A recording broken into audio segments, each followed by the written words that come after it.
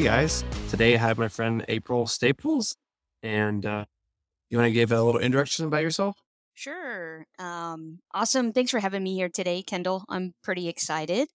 So I'm officially now Dr. April Staples, which is pretty awesome. I just finished my long journey of education in psychology, and so that part is complete.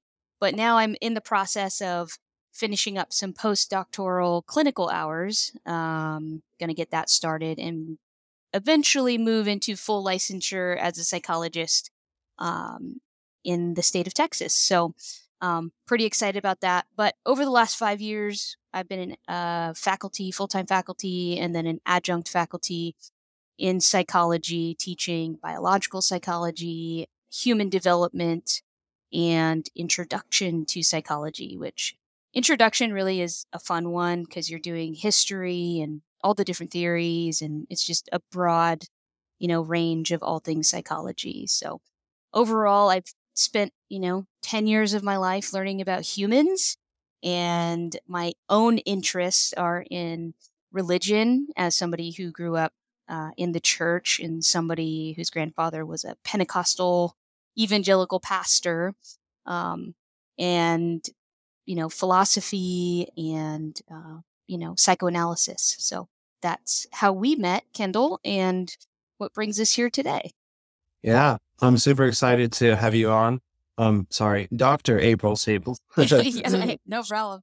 Obviously I'm really excited. All the things that you've gone into, major props. Obviously, I know how hard grad school is. Oh my gosh, yeah.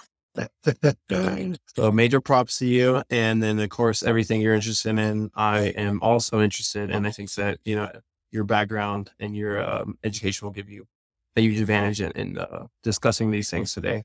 Yeah, awesome. So when you and I talked about doing this episode, one of the things that we talked about was I actually have three children. So my children are 15. I can't believe I have a 15-year-old. I feel way too young for that. But I have a 15-year-old, a 13-year-old, and a 9-year-old.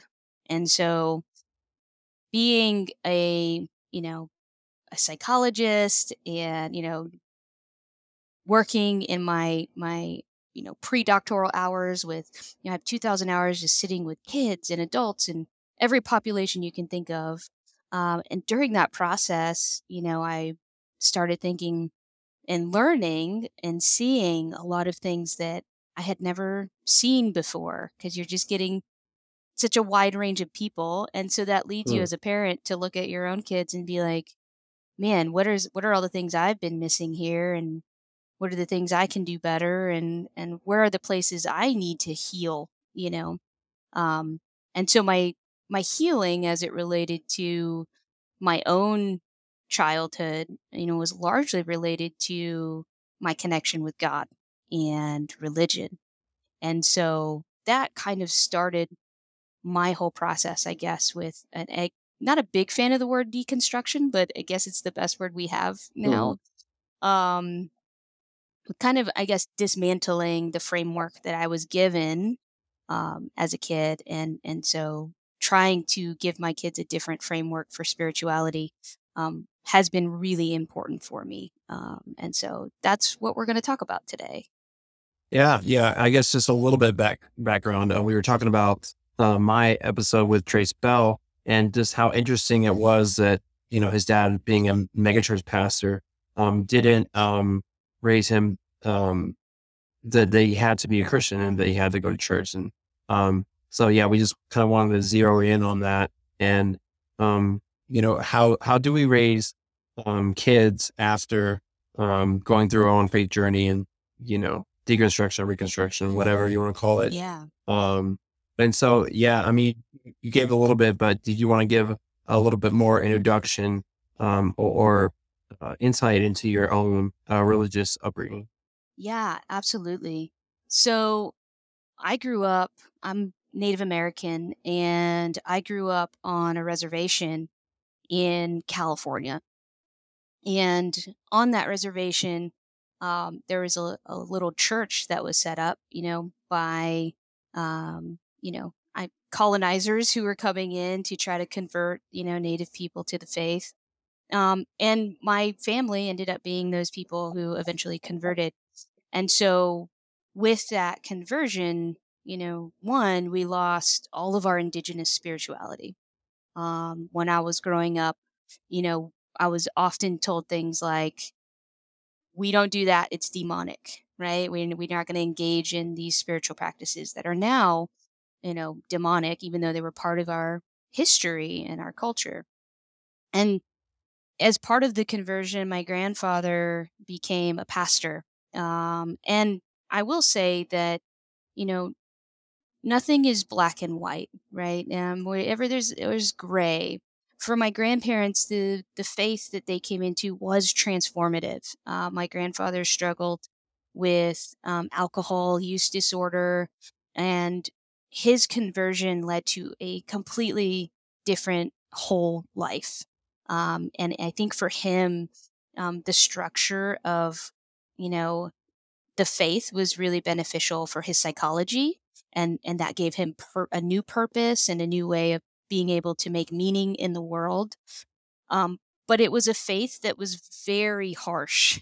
And so the faith that I grew up in, and the churches that I went to, were very much condemnation, hellfire, brimstone. It was very much like you can lose your salvation, and God is just this person in the sky that is always watching you, and not in like a loving, doting kind of way, but like waiting to strike Mm, you down. And I think probably the best way I can characterize um, how my grandparents adored their God, and worshipped him and loved him, and were transformed by that God. But at the same time, they were so fearful of that God as well. And that fear was, really transferred into us as children. Um, Perfect example is, when I was a kid, for Halloween one year, my grandparents got all me and my cousins and had us watch the Left Behind movie. That I don't. It was like the old mhm. Left Behind, where there's like people getting their heads cut off, and Oh man. I was like maybe 10 years old. I don't Traumatizing. know. I was a kid. It was pretty traumatizing. But that was one of the first times where it was like you watch this movie about how, if you deny Christ, you're gonna get your head cut off, and all these people are gonna disappear, and then at the end of it, it's like, and Jesus loves you. Would you like to accept him into your heart? you know, and so, Mhm. um, they had beautiful intentions. I Mhm. love my grandparents dearly. They're no longer with us, but they were the most, loving, beautiful people I know. And they did what they felt in their heart was necessary for my soul, right?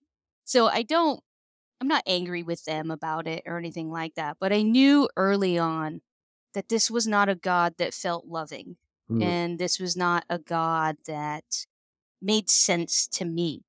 And so early on, I would ask questions like, if God loves you, why would he send you to burn in hell forever? That doesn't sound Mhm. very loving.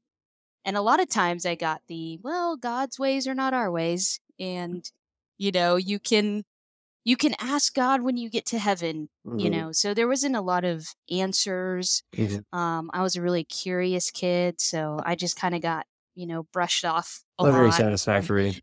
Yeah, it was never really satisfactory. And then at 16 years old, my brother was in a tragic car accident, unexpected car accident. He was 17, I was Mm. 16. We were in the same grade together, very, very close. And he and his girlfriend tragically passed away in a car accident. And so at 16 years old, I am looking into a coffin where Mm. my dead brother is, right? And at that moment, I'm thinking to myself, I am not really sure what I think about God, because what I know about God is he's pretty awful. You know, Mhm. he now wants to take away my salvation and damn me to hell, and now my brother is laying here gone forever. So I went into kind of a whole existential crisis at that time. I would say that was probably the beginning of really deconstructing everything. I stopped going to church. My whole family kind of just fell apart in grief at that time because, we were so young. My brother was 17. And I left to go to college 2 years later, and I went to Santa Cruz, which is Santa Cruz, California, which is one of the most um, liberal, expansive, artistic, beautiful places, in the world. And I was exposed to a lot of people that I, would have never been exposed to on my little reservation in the mountains in Mhm. California. Culture shock. Right, it was definitely a culture shock. Um, but the fear that I was grown up with of God's watching you and you're sinning and you shouldn't be talking to these people and you shouldn't be exploring these things, you shouldn't be asking these Mm. questions. It actually, in psychology, we call this kind of a reaction formation, where you have an extreme reaction towards people who are not like you, but you Mhm. want to be them. So because you are one of them, you hate them. So it's a way for you to kind of, you know, make yourself, it's a defense. It helps you Mhm. feel better. So Mhm. this was my like real dogmatic phase of my Mhm. faith. I was scared. And so that caused me to just adopt even a more extreme version of the faith I had. It was like my brain just couldn't figure out, you know, I don't believe in this God, but also this culture shock is extreme. And Mhm. so I just regressed back to what I knew. And when I regressed back to what I knew, it was a lot more dogmatic because it made me feel safe. And so eventually, I thankfully, after being away at college over those four years, you meet beautiful people and have new experiences. And so the fear started to dissipate and my curiosity came back and the deconstruction process started again. And as you're aware, the process of seeking and evolving is kind of just like that. It's this up and down, and you feel like, what do I believe and what is even happening here? And so, yeah, that led to me choosing psychology as a major while I was in college. And so, yeah, that's kind of how my background started, with just really digging deep into philosophy and religion and psychology. Oh, what a story. Yeah. I had a question. Do you think that that dogmatic stage, do you think that that is further along the path of faith, or is that backsliding, as Yeah. Christians would Right. say, or is that just not really you can't really put it like a linear kind of thing? Yeah, I don't think it's linear at all. I think for me, I mean, I obviously I can only speak for me personally. I think for me, it was 100% a reaction to help my fear of uncertainty. Mm, Because I was at this point where I was gonna like lose myself in this abyss of all that I could be, or maybe all that I wasn't. mm, And that was really scary as a 19-year-old kid, mm, especially because my family was still very, Pentecostal fundamentalist type biblical literalism. And so if I let myself go down this road, I might lose my family. mm, I don't think they would have ever, just disowned me or anything like that. My family was never um, that to that degree, but I would have heard very mhm, clearly how they felt about the direction I was going. They weren't. My family are not very uh, meek people. mhm. If they don't like something, you're gonna know Mhm. they don't that they don't like it. Um, Right. And so for me, it was a reaction. I think Mhm. for a lot of people, they probably do. They start to question, they start to have doubts, they start to go down the road of maybe everything I've been told to believe isn't the truth, Mhm. and that becomes scary. And so then I think the automatic reaction is to revert back to a stronger degree to the beliefs that did give them comfort prior to that questioning. Mm. Yeah, Yeah. that's really good insight. Yeah. Yeah, so do you want to talk about, about raising children and how you do that now that, Yeah. Absolutely. So let's fast forward. I'm 39 now. That was, 20 years ago. That's crazy. And so uh throughout, I had my kids when I was my first child when I was 24. And so I was still really young, and still trying to figure things out. And so I ended up joining a non-denominational church that was a lot more progressive. It was still, I think, very um I guess kind of standard evangelical teachings, but not so much hellfire brimstone. It wasn't really any hell. It was a lot more grace. It was a lot more love. It was a lot more of, the gospel, so to speak. And that was a level at that point that I was comfortable with. I wasn't quite yet to the point of being able to leave Christianity or step outside and look at other things. So my process was really gradual. And I think that's the really important thing, I think, for a lot of people to understand is sometimes we have a tendency to go extreme in the Mm. opposite direction Right. where I was this really dogmatic Christian. Now I'm going to be this really dogmatic atheist, but you lose so much opportunity to get to know yourself and be kind to yourself and be gracious to yourself in the process of discovery. And so for me, it was a process of trying different churches that were just a little step over my comfort level. Mm. We kind of call this like graded exposure. It's kind of like an exposure therapy where you're slowly introducing your nervous system really to new ideas. Mm. Because an automatic response for your nervous system is to protect you, Mhm. and to try to hide and run away.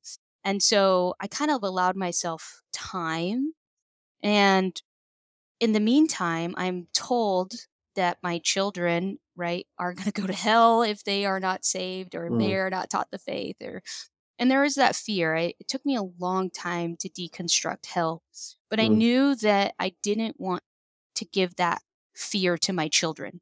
Mhm. That was a very clear for me at the beginning was I cannot allow my children to have the fear that I had growing up, because when I was growing up it was like I would be trying to go to bed at night and I would have fear that the devil was going to get me when I was asleep, or that I was going to die and go to hell because I listened to some music on the radio that wasn't Christian music.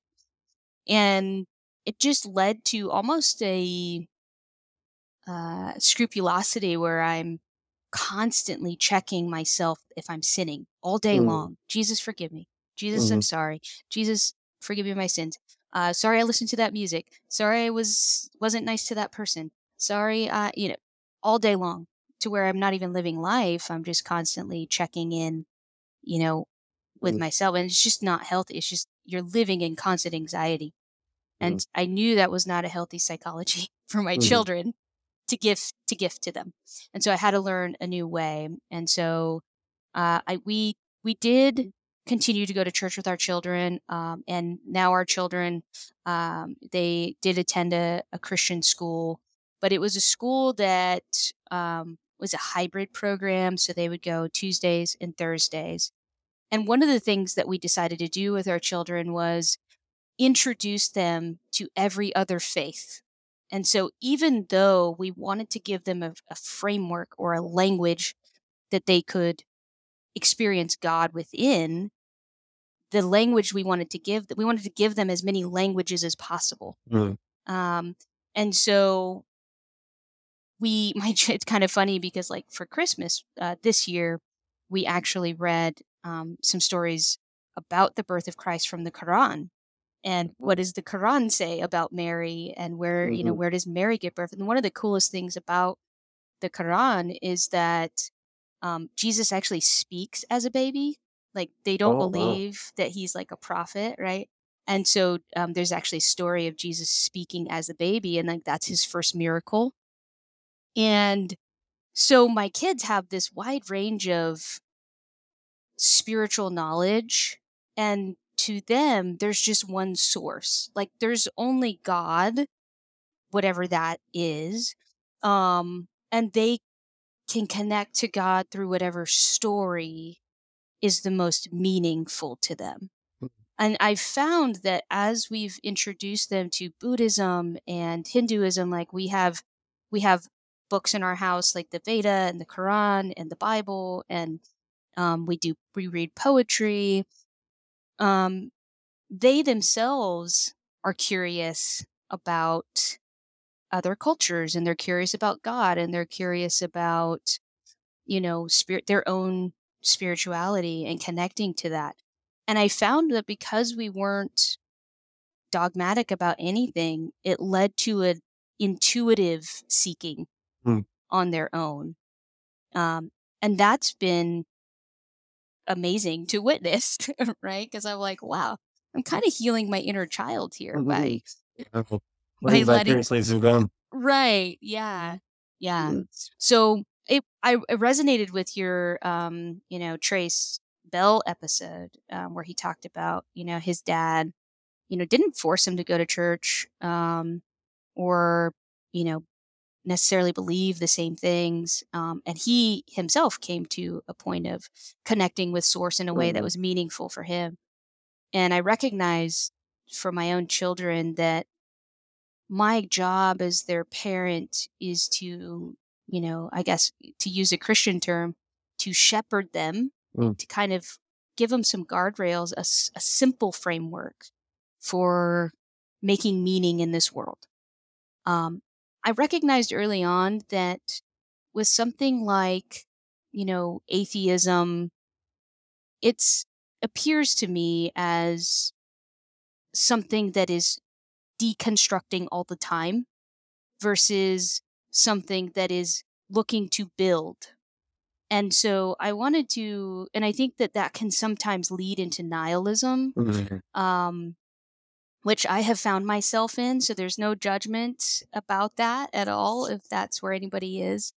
I think there are some I think there are plenty of atheists who have meaningful, purposeful, impactful, beautiful lives. So I'm not even saying that. But for me, with my children, I know the value from a psychological level of connecting to something greater than ourselves. Mm. And so I wanted to give them a healthy framework because psychologically, we are wired to worship.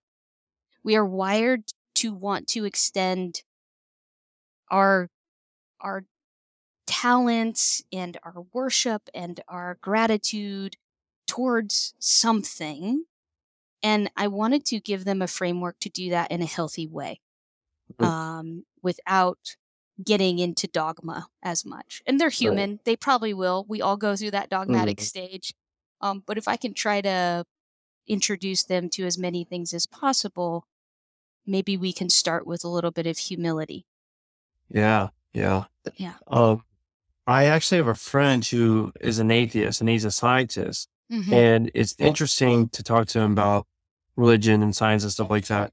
Because I think that he does have a sort of, um, you know, uh, something bigger than himself and a worship through science of the universe, of the world. And, um, if you're Christian, you believe that God created that. And so, um, and then I think, like me, I'm like Peninsula, so God is within all things. So I Yeah. think that even a- as atheists, he is still worshiping God in a sense, to Yeah. some degree. So it's interesting. Yeah, it's funny. I agree with you. I don't really. Uh, I think I posted something on my Instagram actually the other day about how, scientists call it a placebo effect and Christians call it Right. prayer. And, we all have our words, our language that we're Mm-hmm. comfortable with. Mm-hmm. Nobody's really denying that there's something happening that we don't know Mm-hmm. there's a mystery. There's the mystery about the universe, and the way that we decide the language we use to describe it, I think, is going to be dependent on our own unique individual selves. Mm-hmm. But there's a really beautiful. So Carl Sagan, right, is an atheist, and he's amazing. But his daughter actually wrote a book about ritual and meaning and how you can make meaning as an atheist. There's nothing about being a Christian or being a part of a religion that makes your meaning making more meaningful than somebody who is not part of a religion. So I 100% agree with you that we all have to figure out how to make meaning out of this experience. And I think for me, that was the most important thing for my children is, um, as parents, we pass on our own experiences of meaning making to our children. For me, the language I used to make meaning was Christianity. And culturally, especially living here in Texas, Christianity obviously is the primary cultural language for making meaning. And so I wanted to I knew my children were going to be exposed to that here. Probably a more dogmatic version of Christianity here in Texas. And so for me, it was really important for them not only to share my own um, meaning making language, but to also give them the ability to have conversations with people who have similar language, but maybe a completely different interpretation of the Christianity gospel than they do. So, um, yeah, raising children can be really complicated, Mm-hmm. right? But we all use the language that we have and the tools that we have to make meaning out of this experience. So that actually kind of leads me to a really good point that I did want to talk about, which is cognitive development in children. So if cool Yeah. with us moving to that, I can talk about that. Yeah. Well, let's one thing that I can hear the crowd, Yeah, the yeah, haters. absolutely. Yeah. I mean, They're there's saying always going to be haters. Yeah. right, right. But you talk about meaning making, but Yeah. so what would you say to those who are like, well, there is absolute truth and it's not just, you can make up whatever meaning that you want. How would you hmm answer that?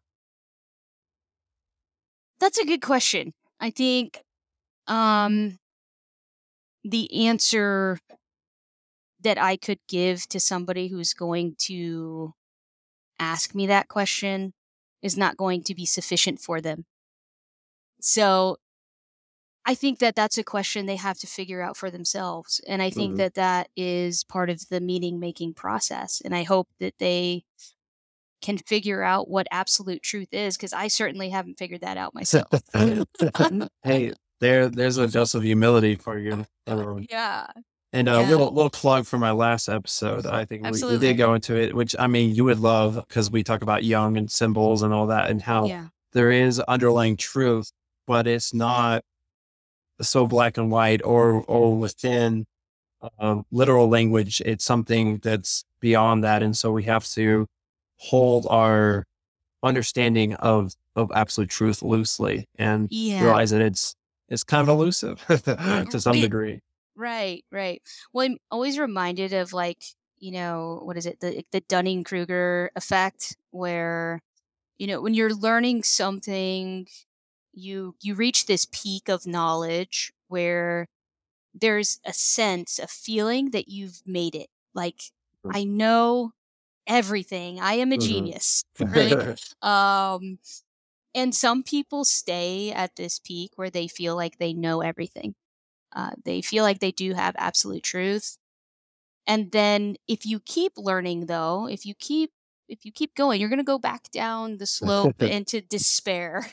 Good nihilism. Yeah, it's where you recognize, wait a minute, Like I thought I knew everything, and suddenly I'm realizing I don't I don't actually know what's going on here. I Mhm. don't actually know anything. And as you continue to seek, you kind of start to slowly continue to gain more wisdom about this experience. But I think any person who studies anything for an extensive amount of time comes out of it feeling like they don't know what's going on. Mhm. I have no Right. idea what's going The on. They more I have learn, the more I the realize I more don't I know. So, right, exactly. mhm. Exactly. Okay. So, Yeah, you wanna so get back to the stages of yeah. growth?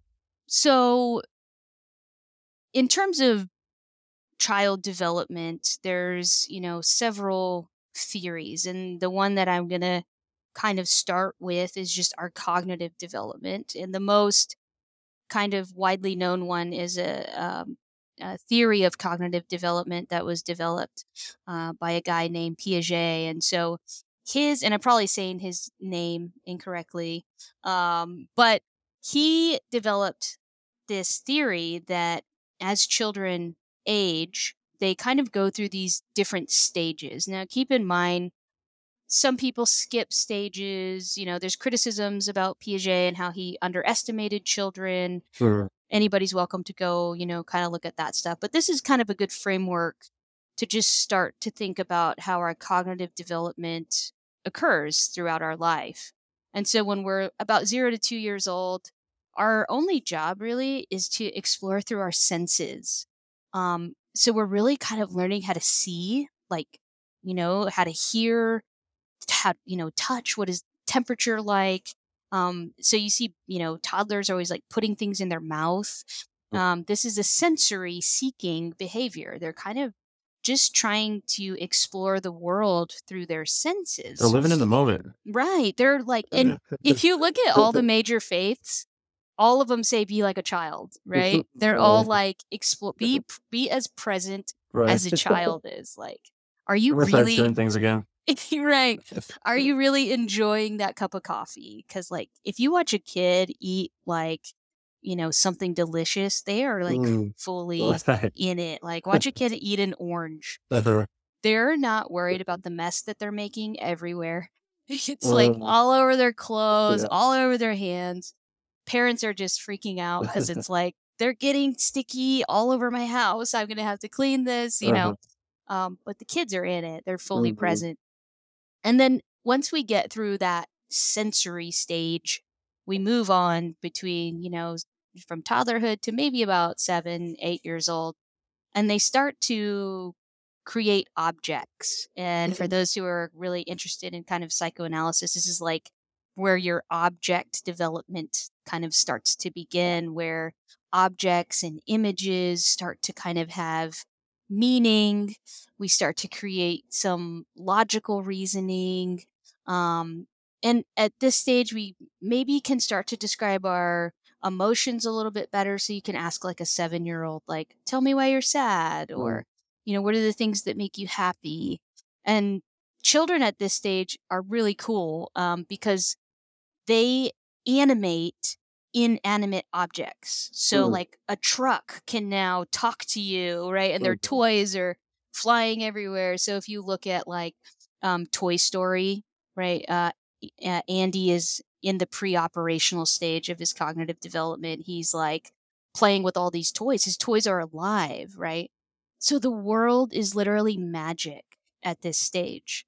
And eventually we lose our magic. We start to recognize in the next stage that there are some concrete things about the universe, like my toy truck isn't actually have feelings like I do, you know, or I can't just call my plushie when I lose it and have it run up and Mhm. show up to me.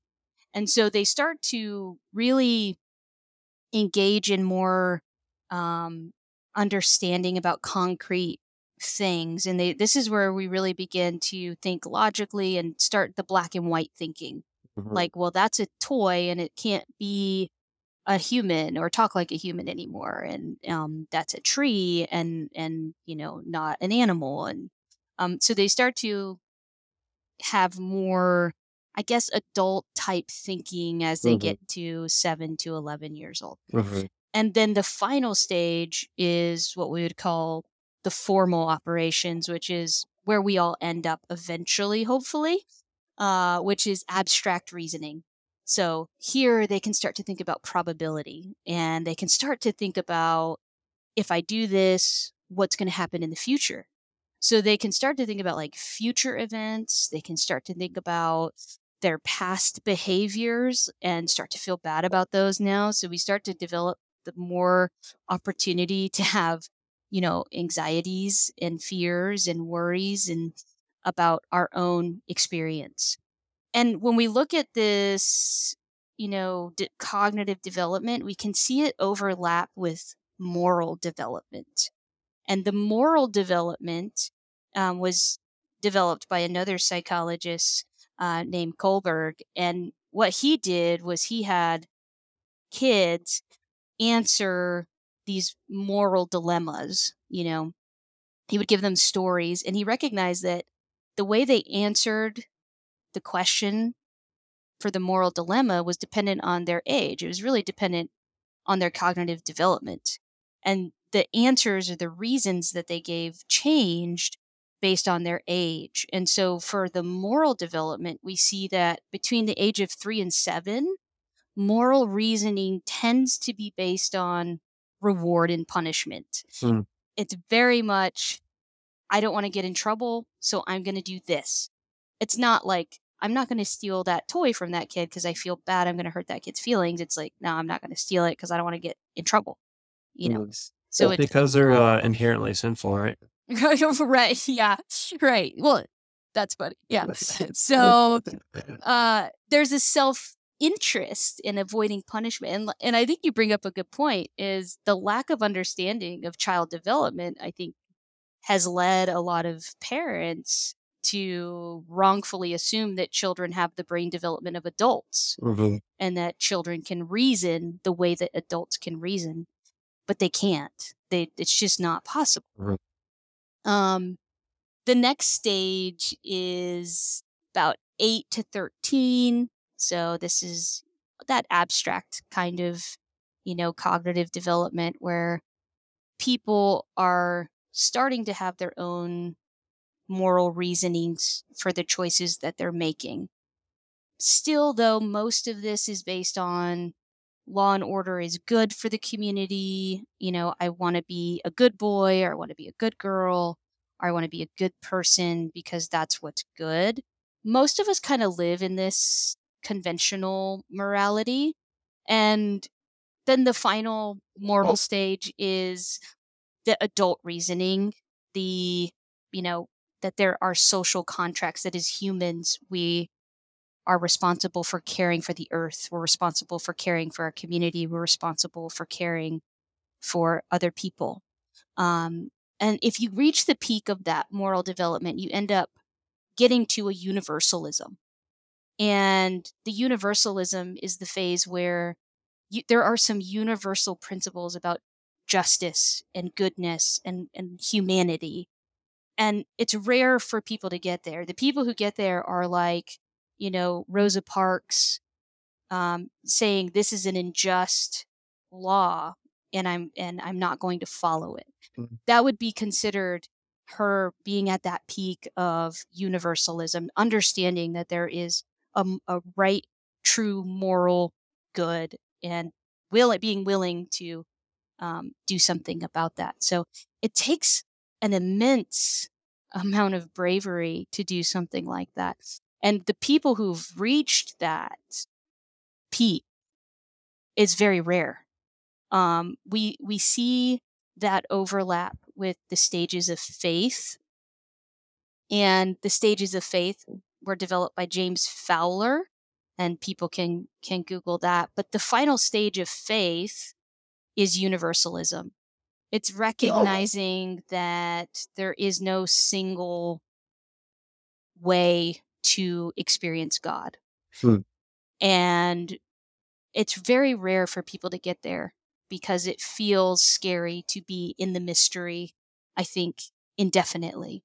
And I don't know a good way to help people get there either. I think the best way that we have is to try to just be present with people wherever they're at in that stage of seeking, but Right. recognizing that some people never leave the cognitive stage or the moral stage of just what's safe and what feels good and what feels right based on their social Mhm.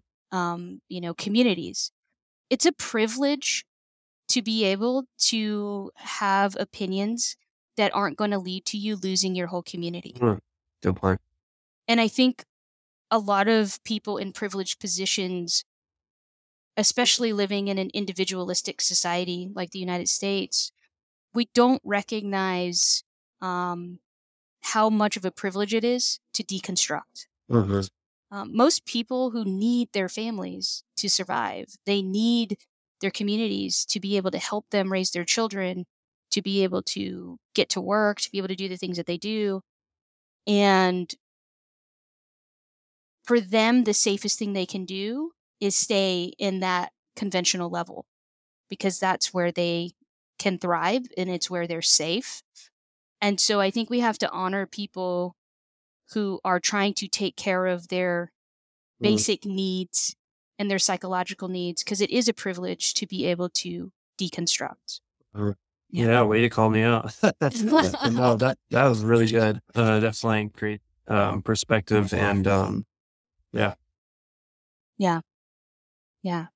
So I don't know. I feel like I'm talking a lot. I don't No, I know. mean it's great. I Okay. guess one so my question is, as kids are, getting older and going through these stages of faith, Yeah. how does that impact how we talk about our faith with them at these different stages?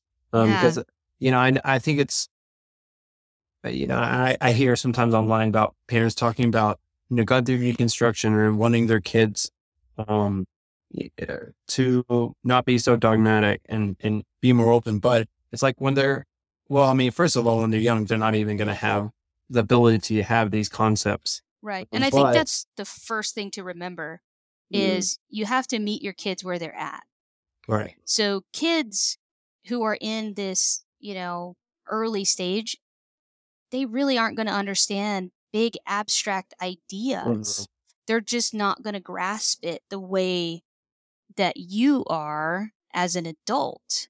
Um, so, how can we introduce to them something spiritual Mm, or something about having a connection to something bigger than you are? I think love is the only way. mhm, I mhm, think you can give them stories, right? And a lot of people use their faith as the baseline to teach them about love. For us, we love the story of Jesus and his love that he shared while he was on this earth. And humans thrive, we're storytellers.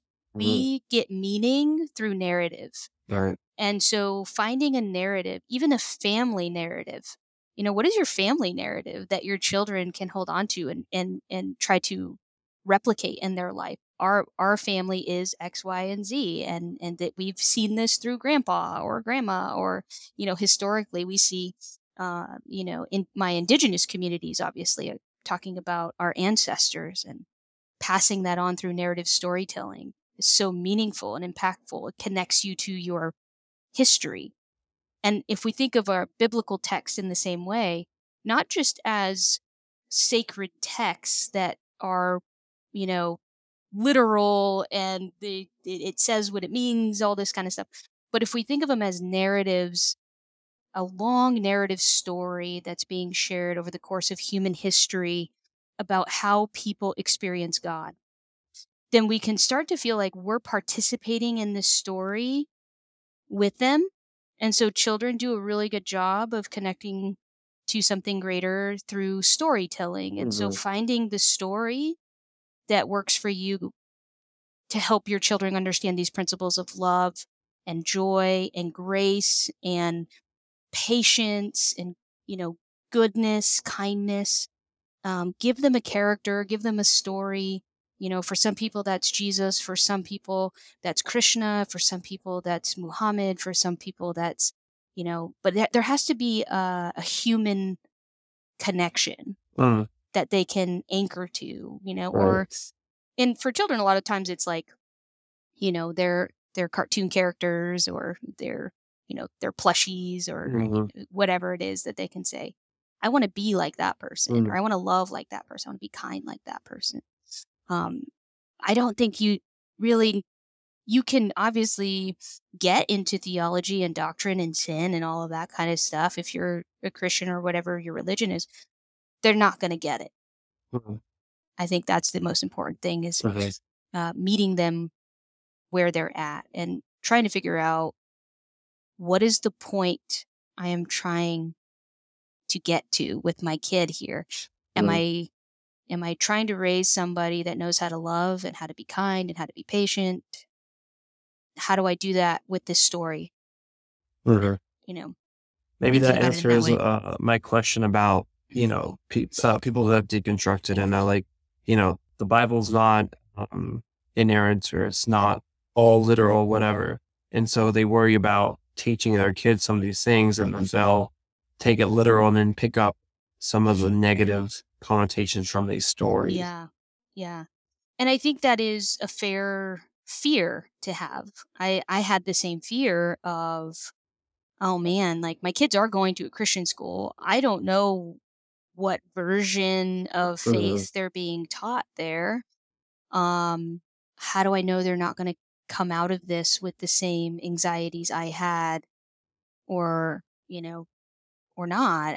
I don't know. I think there's having a lot of discussions in your home with your children about what these stories mean to you is the best way, I guess, you can handle that fear. But ultimately, you can't control everything. mhm, mhm, You're not going to be able to. And so the best thing you can do is to be present in your faith journey with your children, because children, the best example I can give is children learn what they live. mhm, They don't learn what they're told mhm, mhm, necessarily. And any parent will tell you that. Like, you can tell your kid something to you're blue in the face, and then you watch them and they're actually just doing what you do. And that's a lot of times what makes parents upset is, their children are a mirror, probably mhm, the best mirror we have of the way we interact and engage in the world. And so if we can be present in our own uncertainty, in our own insecurity, in our own doubts, in our own questions with our kids, then they learn that it's okay to have doubt. And they learn it's okay to ask questions. They learn it's okay, um, to not know if you believe in God, to have their own opportunity to explore. So I think being mindful of our own fear and dogma can help us to allow our kids a safe place to grow in their curiosity about the divine. mhm.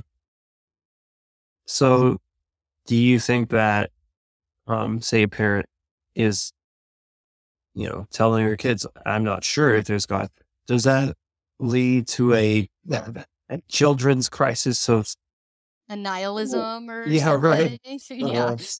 Uh, It's actually interesting. So my youngest is 9, and very early on she asked me, she's probably 7, and she said, "Mom, where would I be if I wasn't here?" well, you know, we'll I do think it. I think children early on have this sense of this is weird. Like us being here is weird. Um and it's up to us to just let them ask those questions. Mm, I think the instinct as a parent and just as a person in general is to want to try to provide answers. mm, And part of that is because it makes us feel better because we don't necessarily want to deal with our own existential crisis. yes. And children have a way of like bringing us to the point of like existential crises because they just ask questions. Mm, They don't have, I think, yet haven't experienced enough life to be scared by the questions. So like when my daughter asked that at age 7, I said, "Well, where do you think you would Mhm. be if you weren't here?" And she said, "I don't know." And I said, "That's a great question. I don't know if we'll ever know." You know? Mhm. And then it was just like she went and just went Uh, around, ran in the yard, and started kicking the uh-huh, ball, and the uh-huh, question was over, you know? mhm, One time she asked, "What happens when we die?" Where do we go anywhere? And mhm, again, the instinct for a parent might be to be like, "Well, you're gonna go to heaven, mhm, right? Or we're gonna go be with God." But really get curious, I think, about what your kids are thinking. Like, well, where do you think we're gonna mhm, go? Um, and so I asked her that, and she said, "I don't know. I was really surprised by this because at this point we really hadn't talked about reincarnation or mhm. anything like that." And she goes, "I think maybe we come back." Wow. And I was like, "What? Like, what makes you think that?" Uh-huh, And she's like, "I don't know. Like, I just think like maybe we come back." mhm, And I had never at that point, she was 7, we weren't having mhm, conversations about the afterlife or mhm, anything like that, and there was just this intuitive sense from mhm, her that death wasn't the end. mhm, Um, and I said, "Well, I think that would be really cool," mhm, and then we left it at that. So, I try to leave space for mystery. mhm, Obviously, we're going to pass down our beliefs, we're going to pass down the things we think are important. There's nothing wrong with telling your children there's a heaven or telling them that they're following whatever family, faith that you have. There's absolutely nothing wrong with that. It's not going to lead to anything negatively psychologically or anything like that. I think faiths and religions in general were developed to ease our existential fears. mhm, So, if believing in heaven is going to help your psychological health, then believe in heaven. That's great. That's wonderful. And I have hope that um whatever it is you believe is real for you, that it will manifest in the way you hope it will. So I don't think there's anything wrong with, you know, guiding your children in the direction that you feel is most meaningful. We do that with everything else. So, and, mhm, of course, we're going to do that with our faiths. mhm. Yeah. Yeah, I think that, by being open and allowing these questions and allowing, an uncertainty Yeah. actually helps our, children to not go through crises later because they never got so strict in the way they believed and things have to be a certain way that when that's challenged, everything falls apart to them. Yeah. I think one of the most important things is for me as a parent, this wasn't something that was natural to me because of the way that I was raised in my faith. So I got extensive therapy. I have my own therapist. My therapist is somebody who actually has a master's in divinity as well. So he's a licensed counselor as well as understands spirituality and things of that nature. And I wrestled a lot with him in my own process so that I wouldn't have to wrestle with my kids in that process. And Jung actually has, I believe it's Jung who actually has a quote that says, the most impactful thing for a child is the unlived life of the parent. Mhm, And so doing your own self work, um, dealing with your own fear of uncertainty, managing your own experience with doubt um, is going to be the best way to be able to meet your children where they are. mhm, Um, because I still see my therapist every month. I mhm, still, even though I went to school for a long time to learn about, psychology and people and the way we think and the way we we make meaning. I don't know what's going on either half the time with my own life Mm-hmm. Mm-hmm. and my own kids. Because every human has a very unique experience. And the best I can do is to try to create a space where my children have a secure attachment. Um, Right. and that can kind of lead, I guess, lead us into maybe talking about how our attachment style is directly correlated with how we experience God. Yeah. Go for it. That's great. Okay, cool. So attachment style I feel like is like really popular now. It's probably like all over TikTok and everything. So most people listening are probably a little bit familiar. But attachment theory is basically that as we are developing relationships with our caregivers at a very very young age, we usually develop, you know, one of several attachment styles, and that's the way that we expect others to react to our needs. Mm. So if you have, for example, a secure attachment, which is the goal, a caregiver who establishes this secure attachment is going to be sensitive to your emotional needs. They're going to be responsive. They're going to be accepting. So they're not going to say, no, that doesn't hurt. No, you're not sad. No, you're not. And just kind of try to explain away the child's experience. They're going to say, oh, well, I'm really sorry that you're sad, or I'm really sorry that that hurt. And it's going to be consistent responses to the child's needs. So the child has secure in knowing that the parent's going to be there and the parent's going to accept them and the parent's going to love them even if they make a terrible mistake and they do something wrong. So the children who have this secure attachment, they're more likely to explore. They're more likely to leave their caregiver and go play in the playground and go meet other kids. They're not looking back and checking that mom's Mm. there or dad's there or their caregiver is there, whoever their caregiver is. Um, they're just kind of free to go explore the universe, and they're secure in knowing that somebody's going to be there to catch them if they fall. Another type of attachment is anxious insecure attachment. And the anxious insecure attachment is usually developed when response to the child is inconsistent. So it's very sporadic. Like sometimes the child is met with care and sensitivity and responsiveness, and sometimes the complete opposite, sometimes not met at all. So the child ends up feeling like, well, I'm not really sure how my caregiver is going to respond. And that makes me scared to go play into the playground and makes me scared to explore, makes me scared to ask questions. And it can make the child more clingy.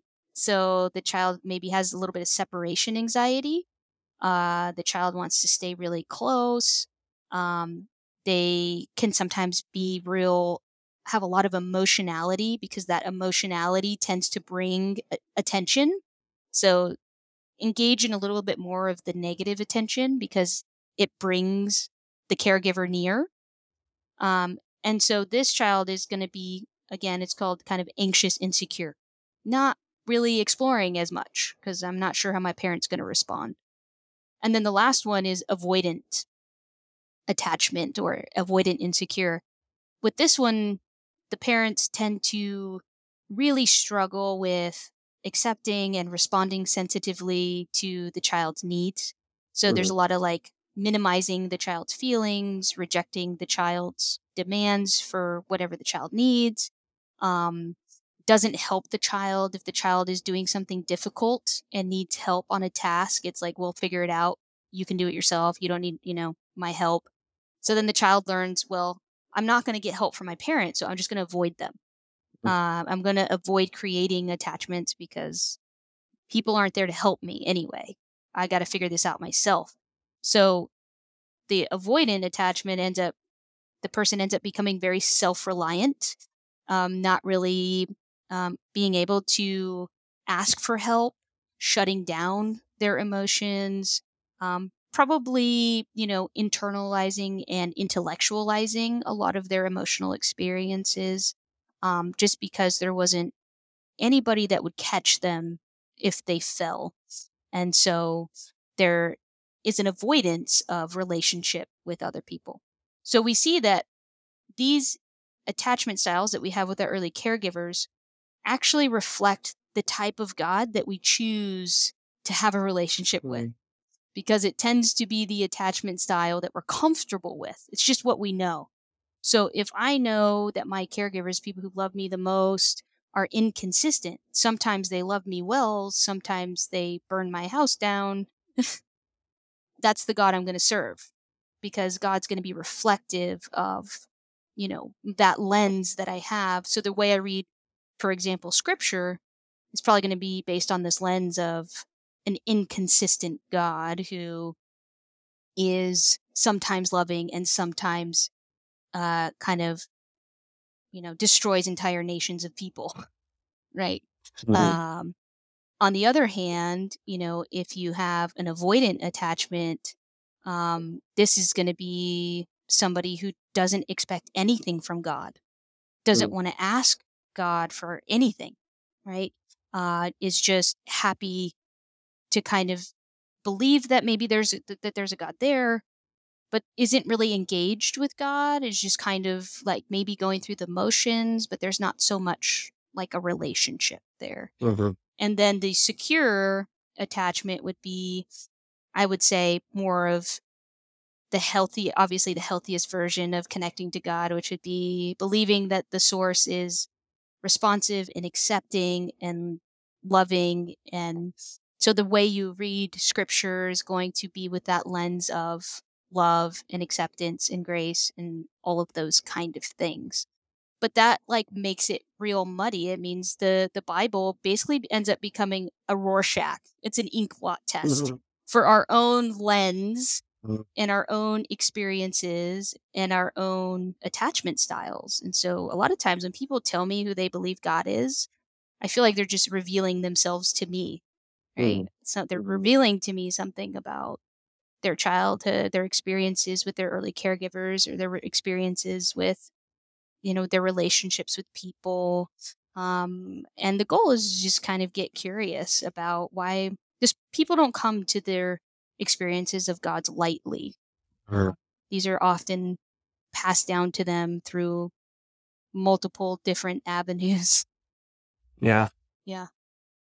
that was really good. I'm like, I know it's a lot to kind of mm. take in. I will say there was an article written in December 2021 by Matthew Henderson, and it's called "Attachment to God in Psychological Distress." Um, and they actually looked at a previous article that was done in 2010 by Baylor Religion, using a Baylor Religion survey. And they wanted to look at how attachment to God leads to psychological distress, or if attachment to God helps psychological distress.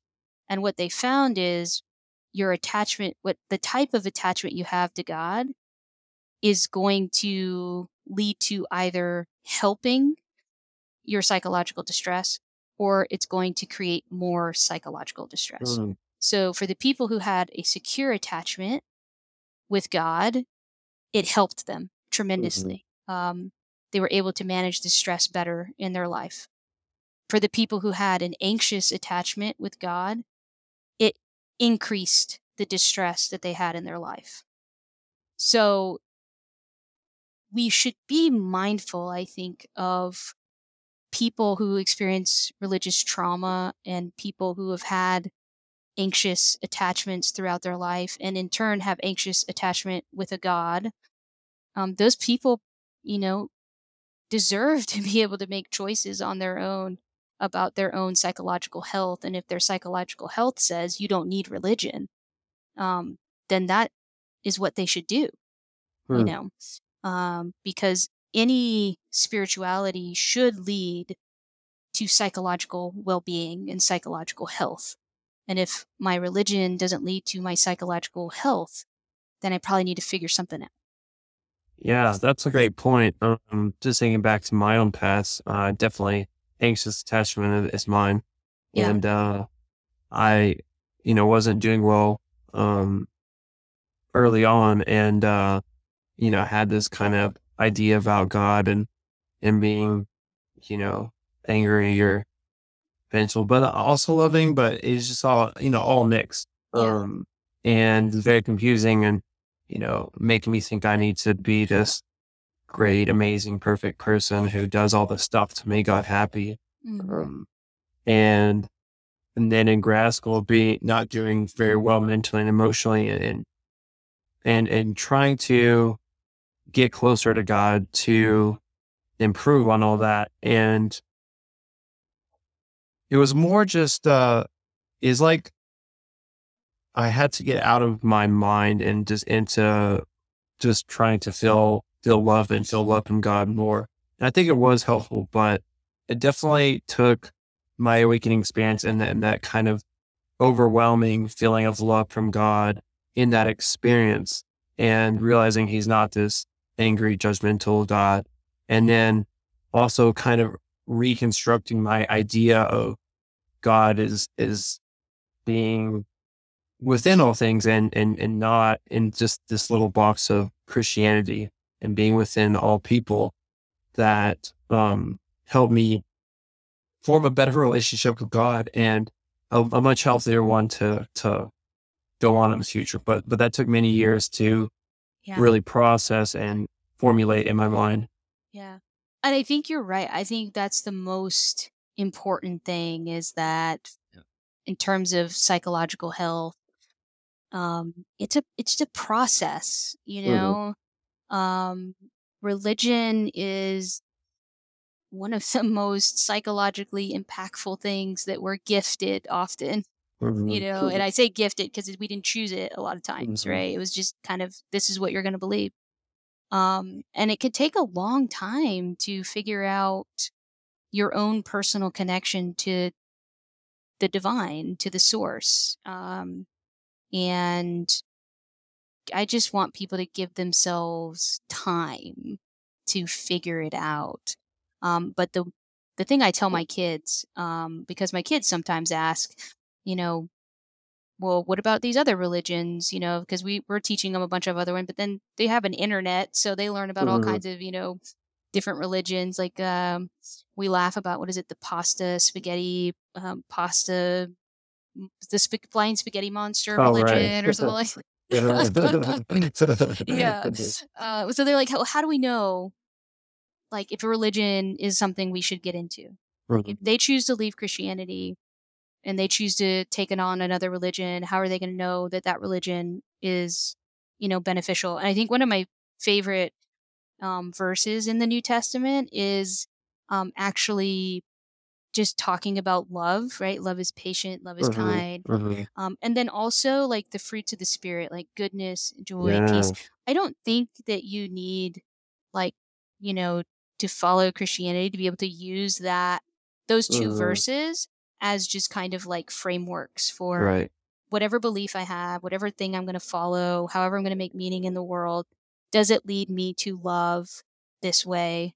Does it lead me to kindness in this way? And if it doesn't, then I probably want to find something else. Hmm. So I just give them a baseline. Like, is your belief going to teach you to be patient and kind and loving and joyful? Then great. Hmm. Tell me about it. I want to learn about that. Right. Yeah. And, I talk with some Christians and, one thing they say is, Jesus on the cross, that's like fundamental.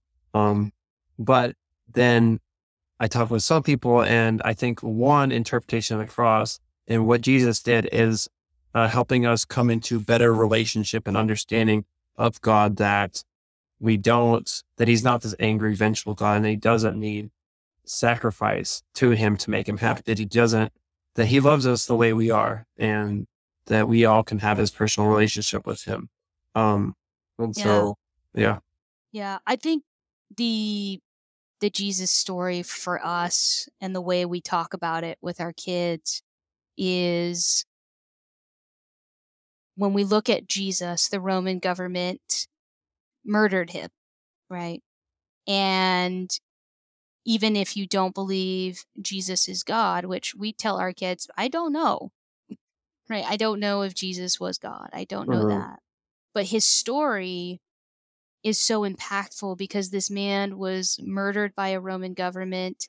And even as his enemy is murdering him, he prays for them. Mm-hmm. And that is something that is incredibly difficult to do. Right. And that is a beautiful story about extreme suffering and having grace through that suffering. Mm-hmm. And so we use that story to teach grace through suffering, grace for Mm-hmm. the people who harm us, and grace for ourselves when we are fearful in that suffering. Um, and so that's kind of how we think about the story of Jesus. We don't teach our kids anything about sin or penal substitutionary Right. atonement Mm-hmm. or that God crushed the devil or anything like that. When we talk to them about symbols like the devil, we talk to them about, like as Jung said, their shadow. Within every person there is a shadow, and there is moral good. And so we say there's like this angel and devil on your shoulder, right? Mm-hmm. And I think a lot of people don't think about the cross as another narrative of that, because there's Jesus, and then there's the angel and the devil on each side. There's the angry robber guy, right, Right. on one side, and then Mm-hmm. there's the gracious, kind guy who's like, I just want to be saved. So it's another image of Mm-hmm. even the three crosses is the angel and the devil. Are you Mm-hmm. going to be the guy who is just angry at the end of his life, or are you going to be the guy that's like, even at the end, he wanted good, he wanted hope, he had hope even till the end. And so, how can these stories make meaning for us, even if we don't believe in the supernatural part of that story? Yeah. Oh, that's Yeah. that's a great visual. I love that. Yeah. Did you want to kind of get into, I mean, we have, but just Yeah. ways that maybe growing up and just what we're learning in society and about psychology and how Hmm. to raise children in better ways. Things like emotional intelligence and Hmm. self-worth and personal Yeah. agency, these types of things. Yeah. Absolutely. So I think emotional intelligence. I love that you brought that up, because that is probably one of the things in when I was doing my internship. As I was writing my dissertation, one of the things I did a lot during that internship when I was seeing patients and stuff. I think emotional intelligence was the thing you're just working on all the time with Mhm. people. Yeah. Mhm. Mhm. um, and a lot of the comfort with our own emotions, it's coming from that attachment style that Mhm. you learned as a kid, right? Like Mhm. when you were sad, how did your caregivers respond to you? Did they Mhm. tell you to go to your room and I don't want to see it? I don't want you to cry in front of me? Did they try to immediately solve your problem for you because they didn't like seeing you cry and that made them really uncomfortable and so they just wanted to go away? Or were they able to sit with you and let you cry, um, and have a moment to handle that emotion? Um, and so our ability to get in touch with our own emotional experience is going to be the most impactful thing for helping our children to navigate their emotional experiences Mhm. and helping their emotional intelligence. So one of the things I really like to do with my kids, and I recommended this to a lot of my patients when I was in my pre-doctoral internship, which was a feelings wheel. Yeah. You can Yeah. actually go on Google and just type in feelings wheel, but it's going to give you your basic emotions, like anger and fear and happiness, things like that.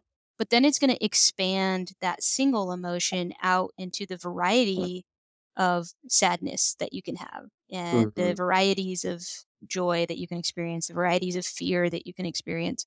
And then you can start to learn, give yourself some language about how to express what you're feeling. because I feel a lot of it with emotional intelligence is just not having the language to describe what you're Mhm. feeling.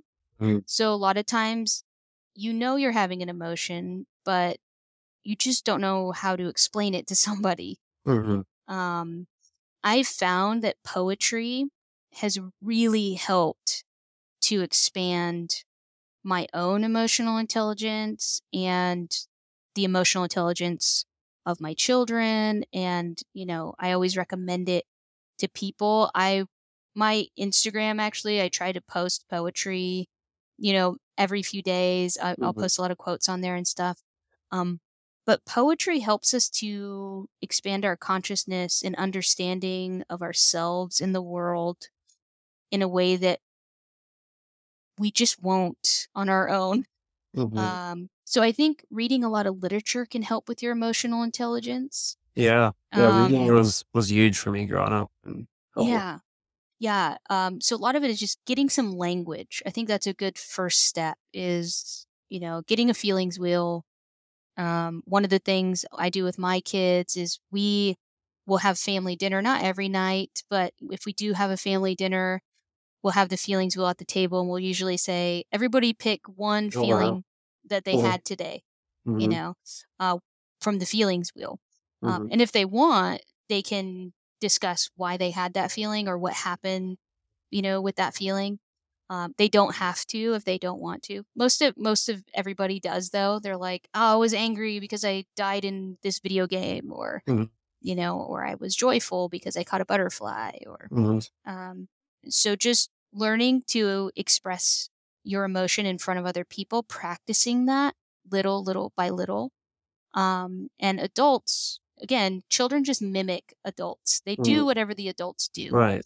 So if the adult is openly communicating with their child about their own emotional experience, then the child learns to also communicate their emotional experience. So how often is a child hearing, mom or dad or their caregiver say, "Man, I'm really upset right now because of X, Mhm. Y, and Z." How does mom and dad deal with anger and sadness Mhm. and joy and all of those kind of things? That's how kids are gonna really latch on and figure that stuff out. Yeah. Oh, man. Yeah, that's so Yeah. good. Yeah. But I highly recommend the feelings wheel, getting into, reading books to your Mhm. children. There's so many Mhm. beautiful books. Mhm. Literature, poetry, those all help with emotional intelligence a Mhm. lot. Yeah. Mhm. What about, boundaries? I know that it's just, you know, as kids, it's going to be different than when you're an adult, obviously. hmm And so how do you navigate that? Yeah.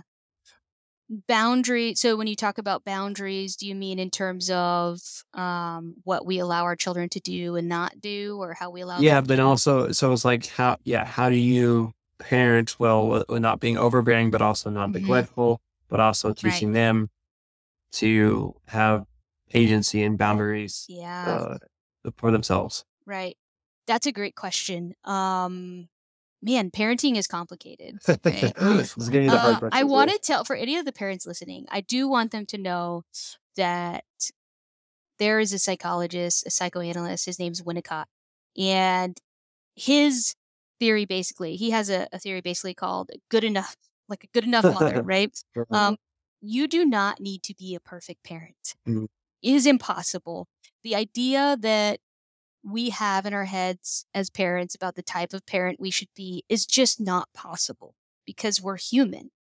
And so the most important thing with parenting according to Winnicott especially, is you just need to be like good enough. I think the measure, and I'm going to be wrong on this. I should probably have Googled it, but I think it's only like responding 40% of the time in the same way or something like that. So it's, you know, responding like for secure attachment, like when you're the 40% of the time that you're responding, it's secure. You're doing it, you're meeting Mhm. them where they're at, all of that kind of Mhm. stuff.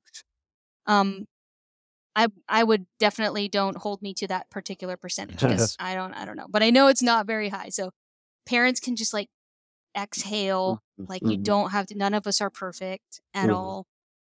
Um, and it is a balancing act. So a lot of it is trial and error. Raising kids is just trial and error. There have been Mhm. things where we give them enough freedom, and sometimes that freedom needs to be reeled back in. And Mhm. we usually figure out it needs to be reeled back in because, an error has been made or a mistake has been Mhm. made. And then that tells us that they need some more guidance. And so we give them as much freedom as they can handle. And we don't expect them to make adult decisions. And so, for example, we have internet controls to that are monitored for teens, right? So it's going to block any inappropriate sites. Now, kids are smart. I mean, teenagers are smart. I'm sure they could figure out a VPN, and they could hijack and get through, and they can do all of those things if they wanted Still to. listening. Yeah. Yeah, right. Um but one of the things we speak to them, and you'll love this, Kendall, is the way we speak to our children is the voice and the belief that they have for themselves. And Mhm. so one of the things we tell our children is, you are a person of integrity. Thank you for being a person who's honest, right? Thank you for telling me the truth. You're never going to get in trouble if you tell me the truth. I'm going to try to walk with you through this consequence. You're going to have natural Mhm. consequences, but I'm not going to add shame to Mhm. your already natural consequence. And so being mindful of, these are little humans that are developing, and they're not going to have all the answers. They're not going to think logically like an adult. They're going to make mistakes. And the way we talk to them about making mistakes is going to be their inner dialogue as they age. And it's also going to be the dialogue that they have for any God that they decide to create or develop or follow. So I try to be very mindful with how I interact with them. We always say, you never, you only learn, right? You don't make mistakes, you learn. Mhm. Um, Love that. and so my husband, actually, he's a cool dude. Um, he always, ever since they were 3, 4 years old, something would happen, and he would say, "What did you learn? You know, what did you learn?" And Mhm. so ever since they were kids, their automatic thinking anytime they make a mistake is, what did I learn from that mistake? And how am I going to implement whatever that was so that I don't do it again? You know. Mhm. So I expect my children to make mistakes. I Mhm. do not expect them to be holy in terms of the Christian perspective. Mhm. Um, and I think that's something for us. So we don't take our children to church on Sundays.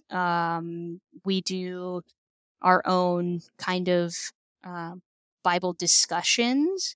Mhm. I don't even want to, I guess you can call it a Bible study. It's more a discussion. What do you think this means? How does this have meaning for you?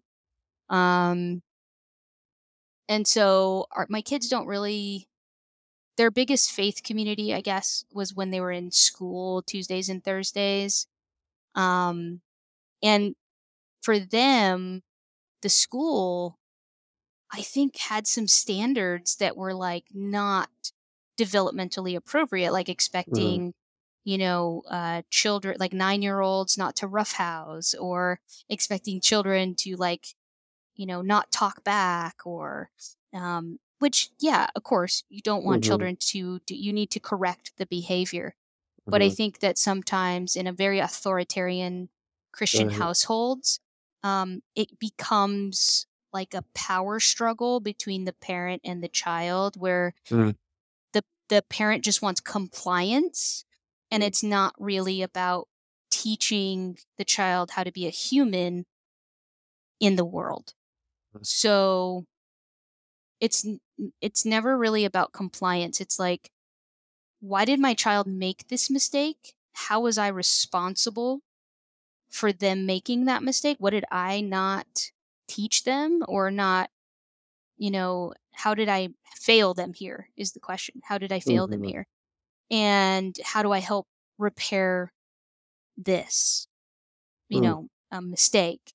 So relationships with people and with our children are never about the rupture. It's never about the mistake. We're going to disappoint each other. We're going to fail. We're going to do it wrong probably more times than we get it right. But the most important thing is, how do we repair? mm, Show up for the repair. Be vulnerable.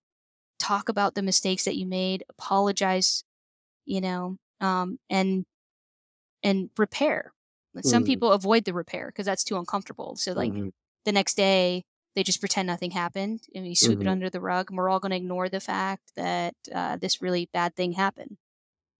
But that's not repair, right? So you end up having a lot of shame that can come with the parent feeling like they're not good enough, or the mhm, child feeling they're not good enough, instead of both people sitting together and saying, "Hey, I failed you here, and here's how I could have helped you." mm, Um, and so the repair, learning how to repair, really is what most people do learn in therapy. mm, Most people who struggle with relationships, friendships, romantic relationships, a lot of times it's because they haven't learned how to repair in a healthy way. mm, So boundaries with our kids is really dependent on, mostly, how do we repair when they make mistakes? mm. Give them as much freedom as they can handle. When they make a mistake, let's repair it and reassess the amount of freedom that you can have at this point in your life. Yeah, man, that's all great. You're just dropping truth bombs over here. Yeah. Um, so I think maybe an important caveat is just um, when you say, every child is different. And so, there's not a one size fits all. No. And, um, that might be hard for kids as well. Cause it's like, why are you treating them different than me? So how do you Mhm. navigate that? Yeah, it's a really great question. That's probably the most difficult part as a parent. um, the parent that you are for your first child is not the parent you are for your second child. And the parent you are for your third child is not the parent you were for your second child or your first child. So every child has a different version of you, because you're a different person with every child. You're now a mom of two versus a mom of one. And you're now a mom of three versus a mom of one or a mom of two. And so the best thing we can do, there's going to be differences there. And we see this in the research on birth order, and how children who are firstborn have this, like, set of kind of personality traits that secondborns don't have, and thirdborns are kind of unique. I see that in my own children. Like, my firstborn, I was a new parent, and so I was very worried about having her meet the expectations of her grandparents and me and her community and her church. She has to be perfect, right? She's my Mm, first baby. She's got to be yeah, perfect. first one here. Yeah. There's a lot of stress put on the firstborn. It's like the firstborn has to, like, perform, and it's not even, like, conscious. Mm, Parents mm, don't do it consciously. Like, I right, didn't do it consciously. It's just, you're just doting over this single child, and you want to the best for them. You want right. them to do Mhm, well. That inevitably leads to anxiety for the firstborn a lot of times. mhm. um, my husband's a firstborn.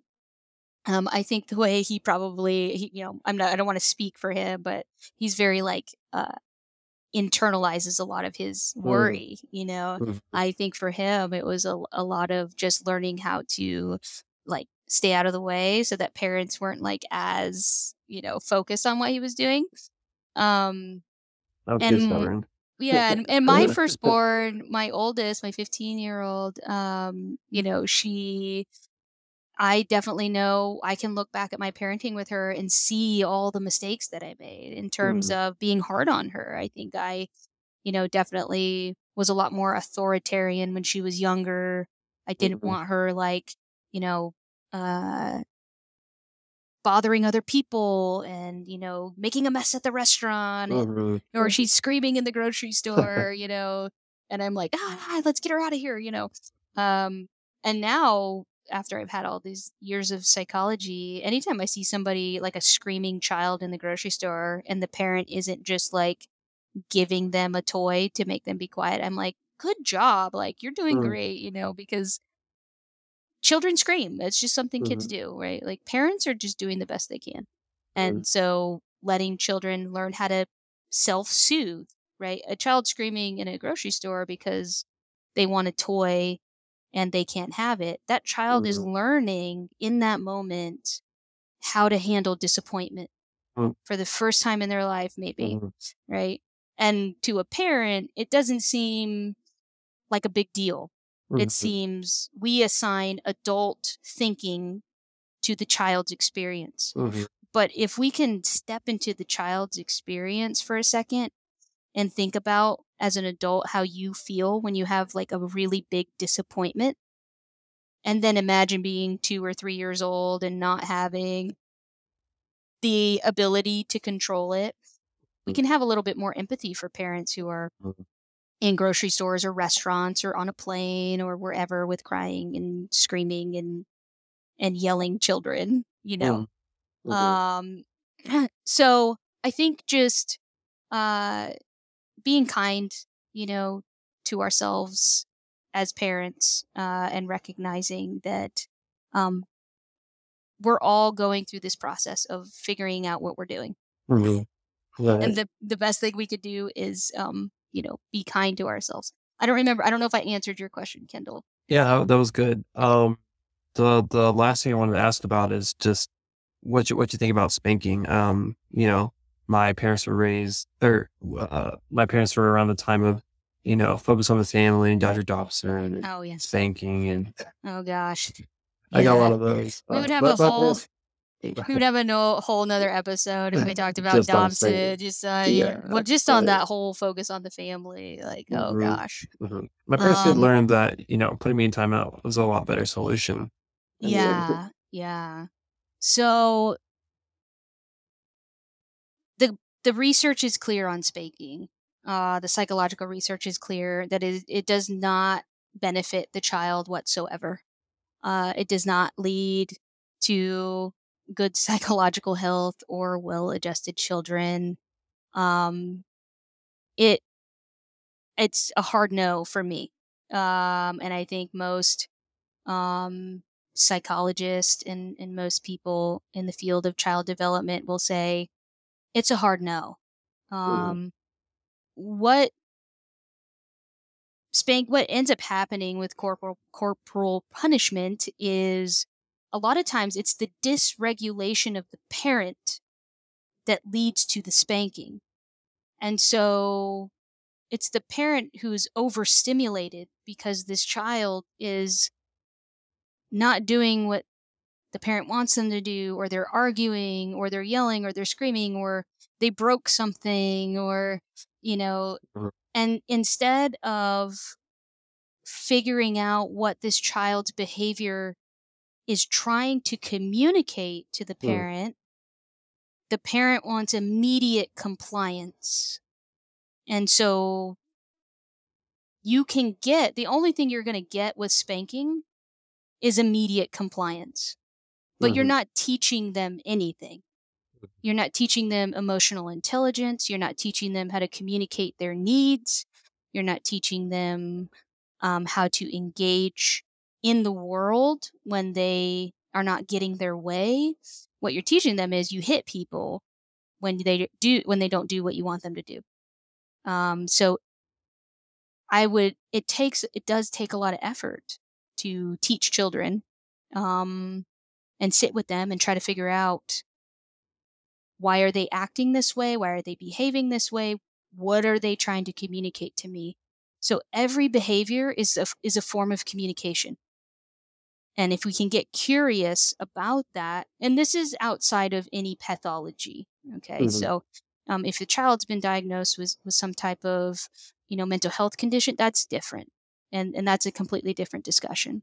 But if the child isn't struggling with any, mental health conditions, the behavior is likely trying to communicate something that the child needs or is mhm, missing or is looking for.